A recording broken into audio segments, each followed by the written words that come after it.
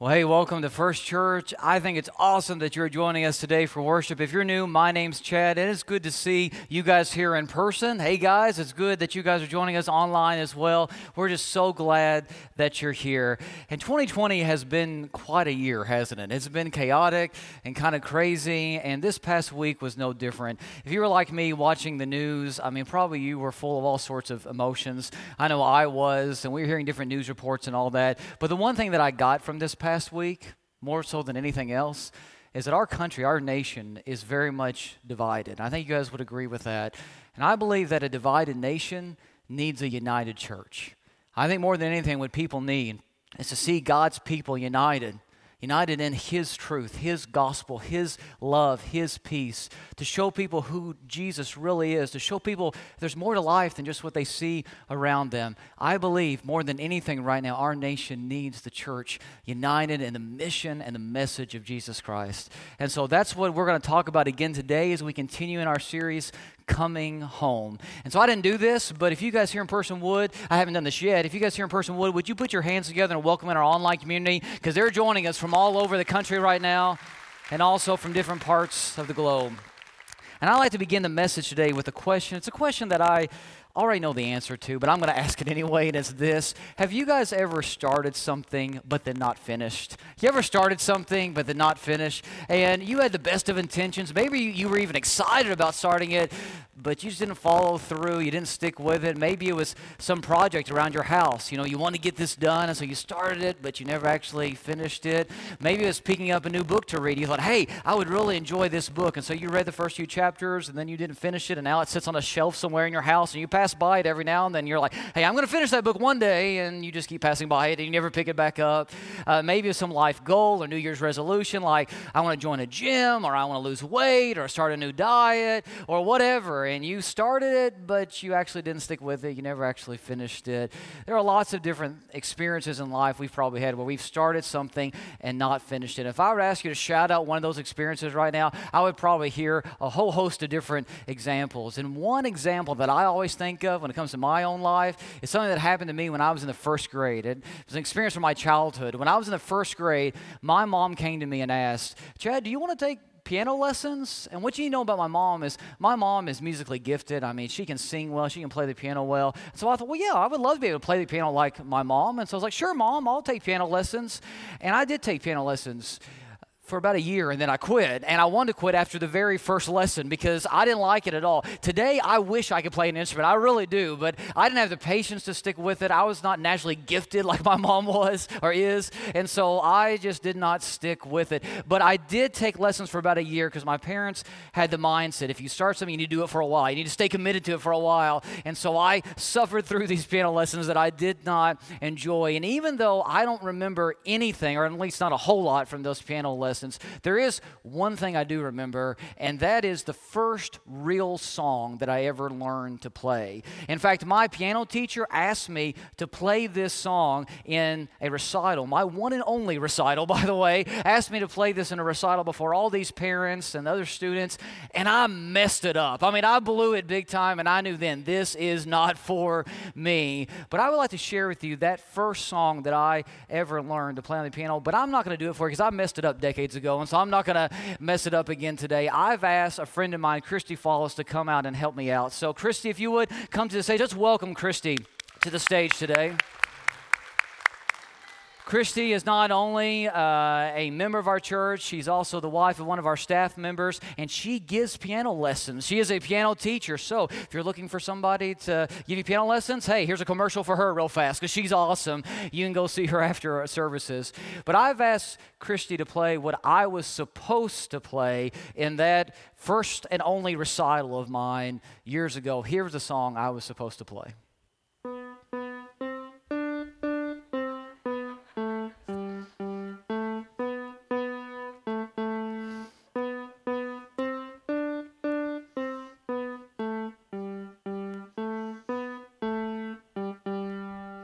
All right, now give it up for Christy, yeah. Now, you may recognize that little melody, little tune. That's part of Beethoven's Ninth Symphony, sometimes referred to as Ode to Joy. And I want to ask you, when Beethoven first envisioned that song, when he first thought about it in his mind and wrote it down on paper, do you think that that's what he had in mind, what Christy just played? A little one-handed, picking through the notes version of that song? Well, of course not. If you've ever heard the Ninth Symphony, you know he had a whole lot more in mind. He had a symphony envisioned that he wrote. And so when you listen to that adaptation of the song, you know that's a stripped down, very basic version that was not at all what Beethoven had in mind. And yet, when I listen to Christy play that song, I think, that's how a whole lot of people live their lives today. See, your life is created by God, designed by God. He envisioned your life, and He had plans for you, and yet sometimes what we settle for is a life that is so much less than what He planned out for us, so much less than what He wants to give us. And what we do is we settle for a life that is far, far less than what our lives were ever meant to be. And Jesus doesn't want us living an incomplete or partial or half life, an empty life. He wants us living the life that God envisioned for us, that God designed us and created us to live. And that's why Jesus says in John chapter 10, Jesus says in John 10, I came to give life, life in all its fullness. Jesus came so we could live out our God-ordained purpose. He came so we could live a full, complete, whole life. And Jesus, when you do life His way, He will add vitality to your life. He will add meaning and purpose to your life. He will give you contentment and joy and peace. But here's the key. You got to do life His way. Now, most of us who are here today probably know that. And what we tend to do is we tend to say, okay, we want Jesus as part of our lives because we know that if we have Jesus in our life or at least close to us, then He'll add something to it. So we sprinkle Jesus over our lives. We want to keep Him close when we need something. Maybe there's a tragedy or crisis, so we want Him nearby so we can call out to Him. Or maybe we go to church on a regular basis because we want to get our $3 worth of God in every week or every other week or once a month or however often we come. And so it makes us feel better about ourselves, and we want to be able to pray to Him whenever we need Him. And we own a Bible and we pull it out whenever we need a little bit of comfort ourselves, but we've never really surrendered our lives to Him. We just kind of partially follow Him. We've never done what Jesus asked us to do in Luke. Listen to what He says in the Gospel of Luke chapter 9. It says, those who want to save their lives will give up true life. In other words, those who want to hold on to their way of life, hold on to their plans and their agendas, they'll never live true life, a full life, a complete life, a whole life. But those who give up their lives for me will have a true life, will live a complete, full life. We've never actually surrendered ourselves fully and completely to God. So our lives are better than those who totally ignore God, but it's not quite still what God wants it to be. And so our lives look and sound a little bit like this.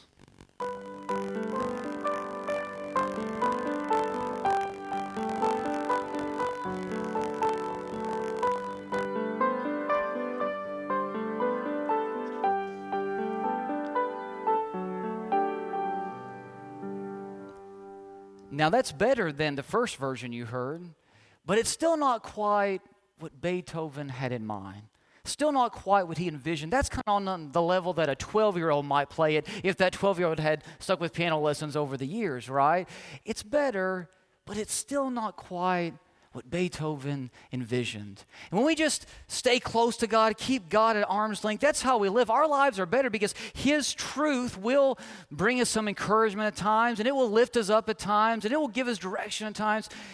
But what I want to talk about today is not just giving part of your life to God, or kind of going back and forth between God and our own agendas for life. No, what I want to expose you to today is the life that God created you to live. Life in all of its fullness. Because God didn't create you to live a partial, half, incomplete, empty life.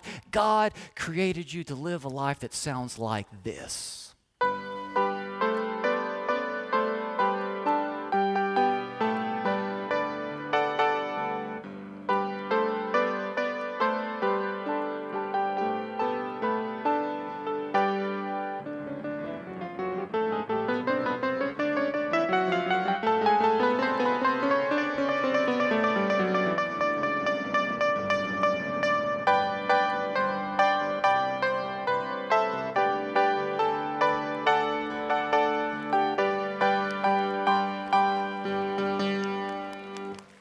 awesome is that? Just like I played it in the first grade, just like that. No, not at all. Nothing close to that. Guys, God wants you to live a full life. And why settle for a little one hand picking through the keys kind of life when you can live the symphony of a life that God envisioned for you to live? But here's the key. You got to trust Him with your life. You got to do life His way. You got to live life with Him. Let Him lead you. Let Him guide you. And let me just ask, the life that you're living right now, is it the life that God knows you can live? Is it the life that God created you to live? Are you living life as God designed for you to live in? Or let me ask you this question. Are you robbing yourself of the life God wants to give you? Think about that for a second, and let's give it up for Christy one more time for helping me out. Thank you so much. You'll have a gift card waiting for you, so thank you. I appreciate that. Appreciate that a whole lot. Let's go back to this question.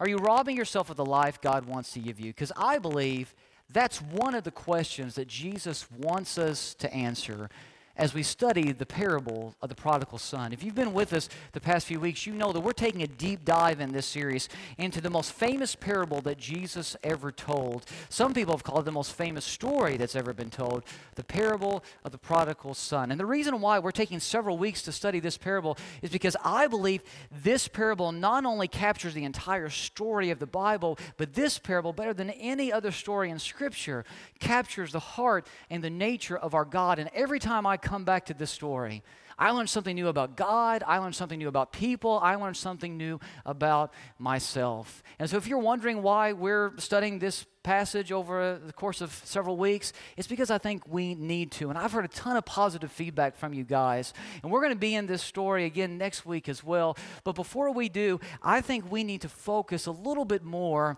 on what it means to live the life that our Father wants us to live. See, what Jesus had to do was Jesus needed to redefine who God was for the people in His day. And I think He needs to give us a fresh picture, an accurate picture of God today as well. Because many people in His day and age, they thought that God was this cosmic scorekeeper up in the heavens, just weighing our good and bad deeds, keeping track of our right and wrongs. And the whole goal of life was to get to the end of life with more good deeds than bad deeds. And so when Jesus starts to hang out with people who are known for being notorious sinners, well, they wonder, can this guy really be sent from God? Because God wouldn't hang out with these people. These people have a whole lot more bad deeds in their column than they have good deeds. And Jesus says the reason why you're asking that question is because you have the wrong image of God in mind. You have an inaccurate picture of God. God isn't a cosmic scorekeeper.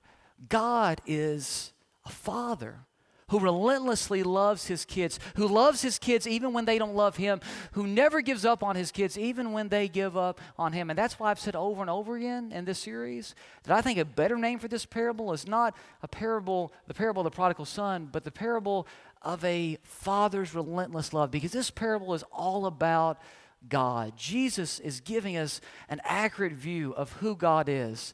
And He does so in Luke chapter 15 as He tells this parable of a father who has two sons. And I think what Jesus is trying to accomplish back then and even today is this. Jesus, in a very clear and captivating way, clears up any confusion about who God really is and what His desires for us really are. So let's pick up where we were. We know stories about a dad, a father who has two sons, an older son and a younger son. Both sons end up rebelling against their dad, and their dad continues to love them. And next week, we're going to look at the older brother, the older son, who stays at home but still rebels against his dad. And I think that's part of the parable that we've ignored. We've really overlooked a lot, and we're going to dive deep into that section next week. But today, I want to look again at this younger brother, because I think what he does illustrates what he gave up and the life that the father wanted to give him. See, this younger son, he comes to his dad one day and says, "Dad, I want you to liquidate all of your assets and give me my share of the inheritance." Basically, he says, "Dad, I wish you were dead.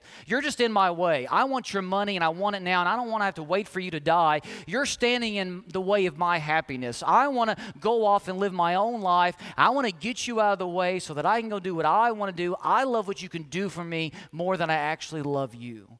And as insulting as that request was to have his inheritance now before his father died, What is even more shocking is that the father does what the son asks. The father in the parable divides up his stuff, and he gives the younger son his share of the inheritance. And we talked last week about why the father did that. Because the father knew that the son's heart was already somewhere else. And he could have forced the son to stay on the family estate, but here's the thing, by forcing him to stay, it just would have driven the son's heart further and further away from him, from his dad. And so the father has to let him go so that the son would eventually realize what he's missing and want a relationship with his father. So Jesus says his father, he lets his younger son go. And this is what happens. He goes off to a distant land, and in Luke chapter 15, we find out that not long after that, the younger son got together all he had, set off for a distant country, and there squandered his wealth in wild living. Now, we understand that parables have a lot of symbolic meaning to them. And so when we see these two words, distant country, what exactly is Jesus talking about? What does this represent? Well, the distant country is any area of life where you live at a distance from God. I like to put it this way. The distant country is any area of our lives where we tell God, hands off. We say, God, I really don't want you in this area of my life. I'm good. I've got my own plans. I've got my own agenda. I'm good, God. I can handle it on my own. I don't need you. Now, some of us, we've lived seasons and years in the distant country. But some of us, we just like to compartmentalize our lives. We have certain areas that remain the distant country for us. You know, we're all about God being with us, like on Sunday mornings when we're in church, right? Or we're all about God being with us when we're celebrating a holiday like Christmas or Easter that's supposed to be focused on Him or His Son. You know, we're all about having God around us when we need Him, like maybe during a funeral or in the midst of a crisis or something like that. But what about when you go to that party on Friday night? God, I'd rather not have you around. What about when you're alone with your boyfriend or girlfriend? God, I just wish you weren't here right now. What about when you walk into that board meeting or business meeting and you're thinking, no, I'm going to be somebody different right now than who I was on Sunday morning? God, I wish you just weren't around right now. Men, what about when you're alone at home? Family's not around, wife's not around, and you're just alone with your laptop or your phone? Do you wish God wasn't around? You ladies, when you get into a group and somebody starts gossiping, do you wish God wasn't around to hear it? We have a tendency sometimes to enter into certain areas of life that we wish God just wasn't around. And those areas for you, whatever that may be, that's the distant country. It's an area of our lives where we say, God, we just wish you weren't here. God, hands off. I'm just going to do what I want to do. But those of us who have spent an extended amount of time in the distant country, we've had to learn the hard way that life lived at a distance from God will always be a diminished life. And that's what happens for the prodigal son in our passage. See, he builds his own life, but his life, this life that he built for himself, quickly crumbles. It quickly falls apart. Listen to what Jesus says happens. After he had spent everything, there was a severe famine in the whole country, and he began to be in need. So he went and hired himself out to a citizen of that country who sent him to the fields to feed pigs. He longed to fill his stomach with the pods that the pigs were eating, but no one gave him anything. See, this son goes off to this distant country, and while he's there, he hits rock bottom. See, his life falls apart. For a while, he's living it up, and the distant country seems fun and exciting, and it sounds great, but eventually, the law of diminishing returns kicks in, and he ends up with nothing. See, he's giving up all this wealth and money that his father gave him, and he's getting nothing in return, at least nothing that matters. And what this son ends up with, he ends up being lonely, hungry. He ends up feeling empty, ashamed, full of regret, full of guilt. The fun journey to the distant land, the distant country, ends with him being in a cesspool of darkness and emptiness and sin. And Jesus describes just how low this boy had gotten by saying that he ended up working for a pig farmer to take care of pigs, to feed pigs.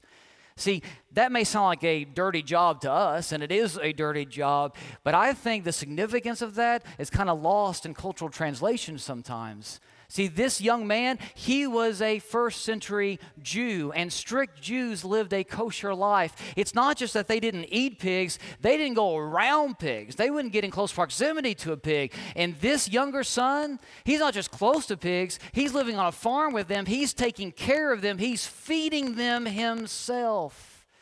There was no lower occupation, no lower profession in a Jewish mind than that, And it gets even worse. Look at what Jesus goes on to say. He says he longed to fill his stomach with the pods that the pigs were eating, but no one gave him anything. In other words, he says to himself, the pigs have it better than me. At least the pigs aren't starving to death. The pigs are living a life that's better than the life that I am currently living. That's how low his life has gotten. He has hit rock bottom. And he realizes that he is robbing himself of the life that his father wanted to give him. You know what? I think Jesus is teaching us something here. I think Jesus is telling us that sometimes we have to hit rock bottom to realize what we're missing. Let me reword that just a little bit. Sometimes God lets us hit rock bottom so that we will realize what we're missing. Sometimes God allows us to hit rock bottom so that we will realize what we're missing. I'll never forget having a conversation with a guy not too long ago, and he was telling me about how he almost really messed up his life. He was caught up in some sin, and he almost lost his wife, he almost lost his family, he almost lost his career. And he got caught in this sin. And in that moment, he decided to turn his life over to God because he'd been running from God. He'd been going the opposite direction of God. And he decided to turn his life over to God. And when he did, his life didn't become instantly easy. But over time, he was able to save his marriage. He was able to save his family, hold his family together. And he ended up finding another job where he could continue to support his family. And I remember meeting with this guy and us having a conversation about his experience, and he looked at me and he said, Chad, do you know what's worse than getting caught? I was like, no, what? He said, not getting caught. Because he said, as long as I was getting by with it, I just kept going down that road of destruction. I just kept taking a path that I didn't need to take, as long as I was getting by with it. But the moment that I got caught, I had to make a decision. Do I keep taking that road? Do I keep going down this same course? Or do I make a change and do I give my life, do I surrender my life to God? And he said, I'm so glad that I decided to surrender my life to God because God in that moment lifted me out of the pit that I had been living in. Sometimes we have to hit rock bottom to realize what we're missing. And that was the prodigal son in this passage. He finally hits rock bottom and he realizes that what he's missing is his dad. The same thing that the guy that I just talked about was missing, his heavenly Father. And look at what happens here as we read on in this passage. It says, when he came to his senses, I love that line. He said, how many of my father's hired men have food to spare, and here I am starving to death. Look at that first line again. When he came to his senses. You ever been there? I have. I remember the day that I came to my senses, that I realized that my life wasn't all about me, that it wasn't about just fulfilling my selfish desires, that I was created for something greater than that, more than that God had a plan for my life. I remember when I came to my senses and it hit me and my eyes were opened. And that's what this prodigal experiences. He may not understand exactly what life is supposed to be all about just yet, but he knows this isn't it. His current life isn't it. He knows there has to be more out there. And guys, that's what gets me out of bed every morning. That's what keeps me going in ministry, is hearing story after story after story of people who have had life robbed from them. But one day they come out of their spiritual concussion and they realize that they were created for more than the pigsty that they've been living in. The fog lifts and the light bulb comes on and the cobwebs come down, and they realize that they were created for more than a life of reckless sin. They were created to be recklessly loved by their Heavenly Father. That's what gets me going. And in ministry, I love hearing story after story like that. And I don't want you to miss this. This is probably the most important thing that I'm going to say today. God created you for more than a life of reckless sin. He created you to be recklessly loved by Him. Don't settle for anything less. But the question that I need to ask you, is that what you really want? Because how long are you going to stay in the pig pen? In other words, what will it take for you to come to your senses? What will it take for you to realize that God created you for so much more than the life you're currently living? What's it going to take for you to set the bottle down? Well, that bottle, it might numb your pain, but it won't take it away. What's it going to take for you to seek the counseling that you know that you need? What's it going to take for you to realize that jumping from one bed to another, that will never satisfy you, that will never give you what you're looking for?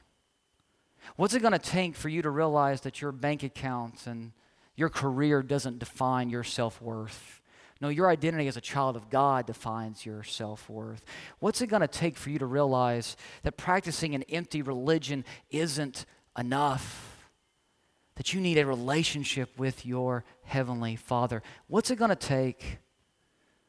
Guys, I have heard story after story of people saying, I can't believe that I gave up my life for what I thought would be the end all and be all, and it ended up giving me nothing at all. I can't believe that I lost my career for this sweetheart deal that I should have never taken. I can't believe that I lost my family for a fling. I can't believe that I gave up my reputation to please a bunch of people who don't even like me. I can't believe that I betrayed my friends for my own selfish gain.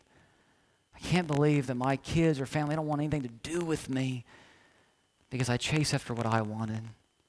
Guys, the situation may be different for everybody, but the theme is the same. I can't believe that I thought would be the end all and be all ended up being nothing at all. That's what this younger son realizes. And his eyes are finally opened. And once his eyes are opened, nothing looks the same anymore. He knows what he's missing, and he decides that he's going to set a course for home and not turn back. About a year or so ago, I was watching TV, and I came across a news story about, a kid that got a special gift from his principal. This student in school got a gift because he had been born colorblind. He'd been colorblind his entire life, and this principal gave him these new glasses that you can put on, and they allow for you to see colors if you're colorblind. And so this principal gave him this gift because the principal himself was also colorblind, and somebody had given him those glasses, and his world just was forever changed once he was able to see colors. And so he wanted this little boy, this student of his, to see colors as well. And take a look at what happened when the boy got those glasses. They're all yours. Okay, they're all yours. Let's see what it does.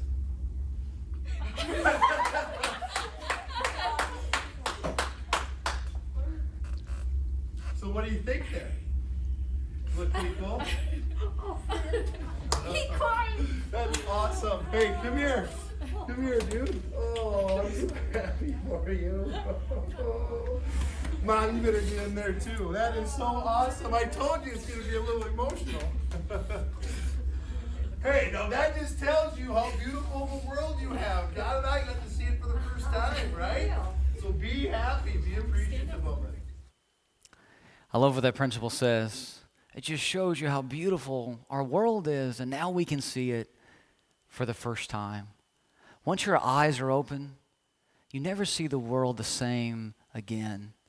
See, that's why Paul, in the book of Ephesians, he writes this to the church at Ephesus. He says, I pray that the eyes of your heart will receive light, will be opened, basically. Then you will know the meaning of the hope of God's invitation, the riches of his glorious inheritance.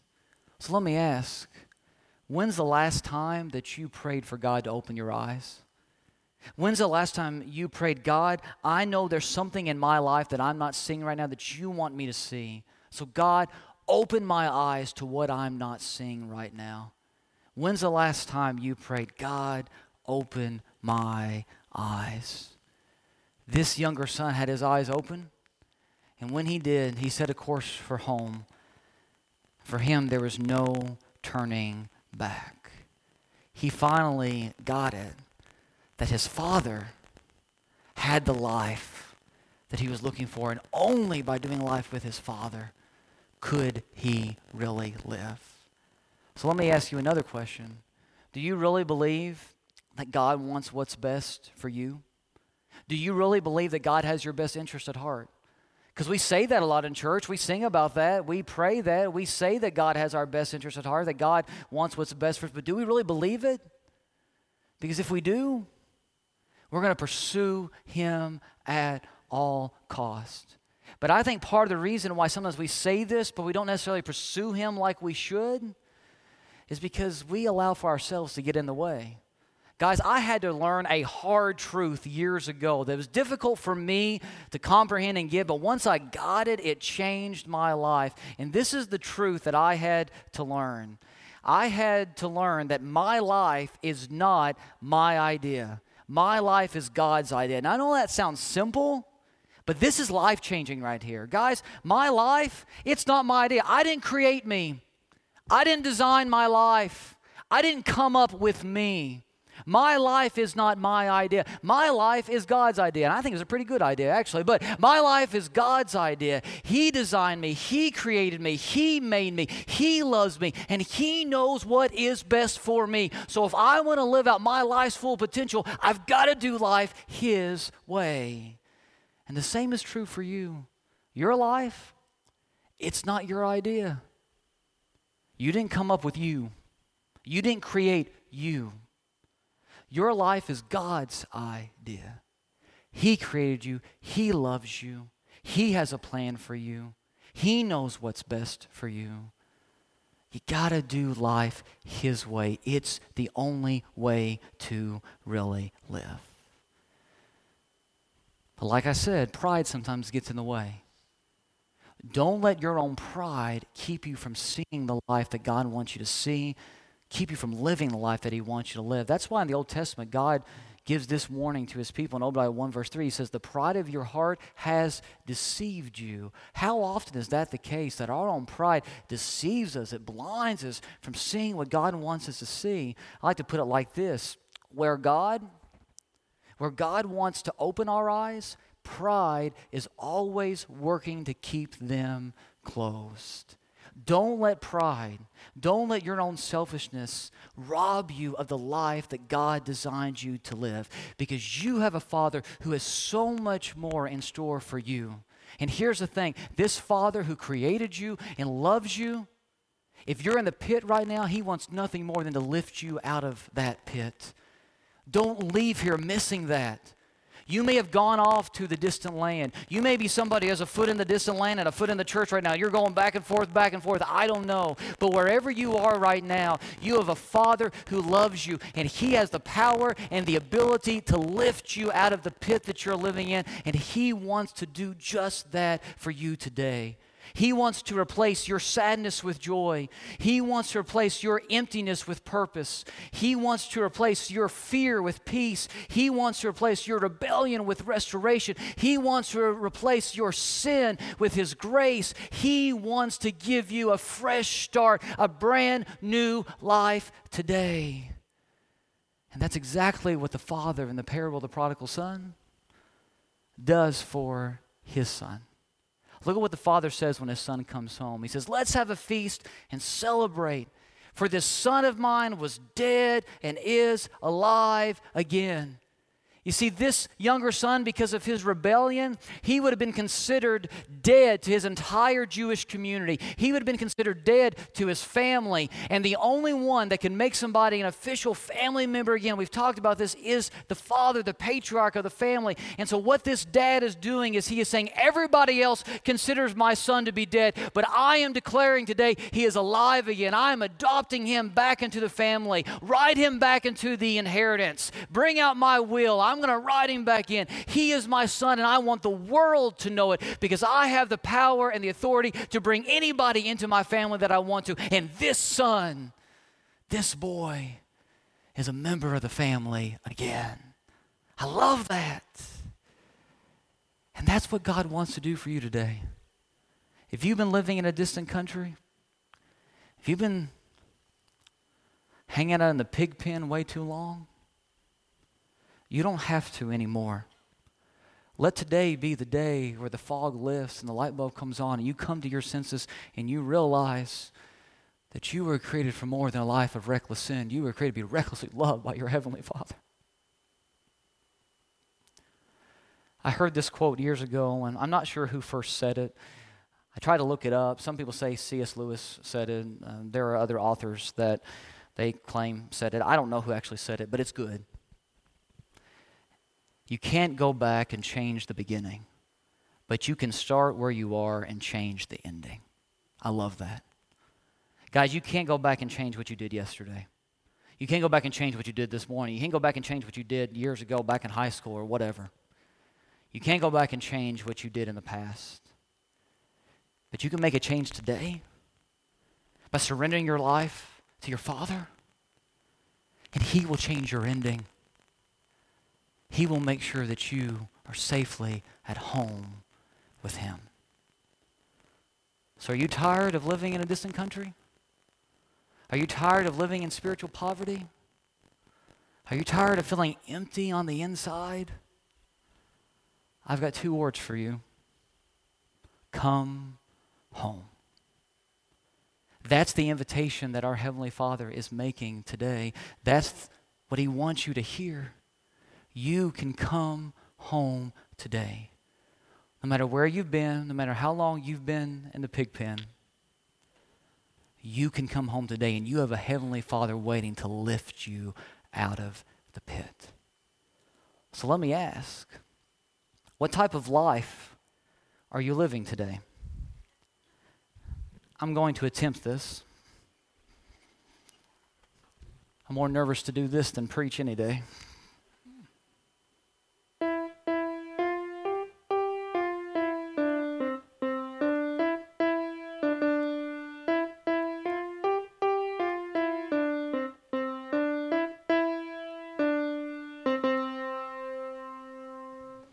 Nailed it.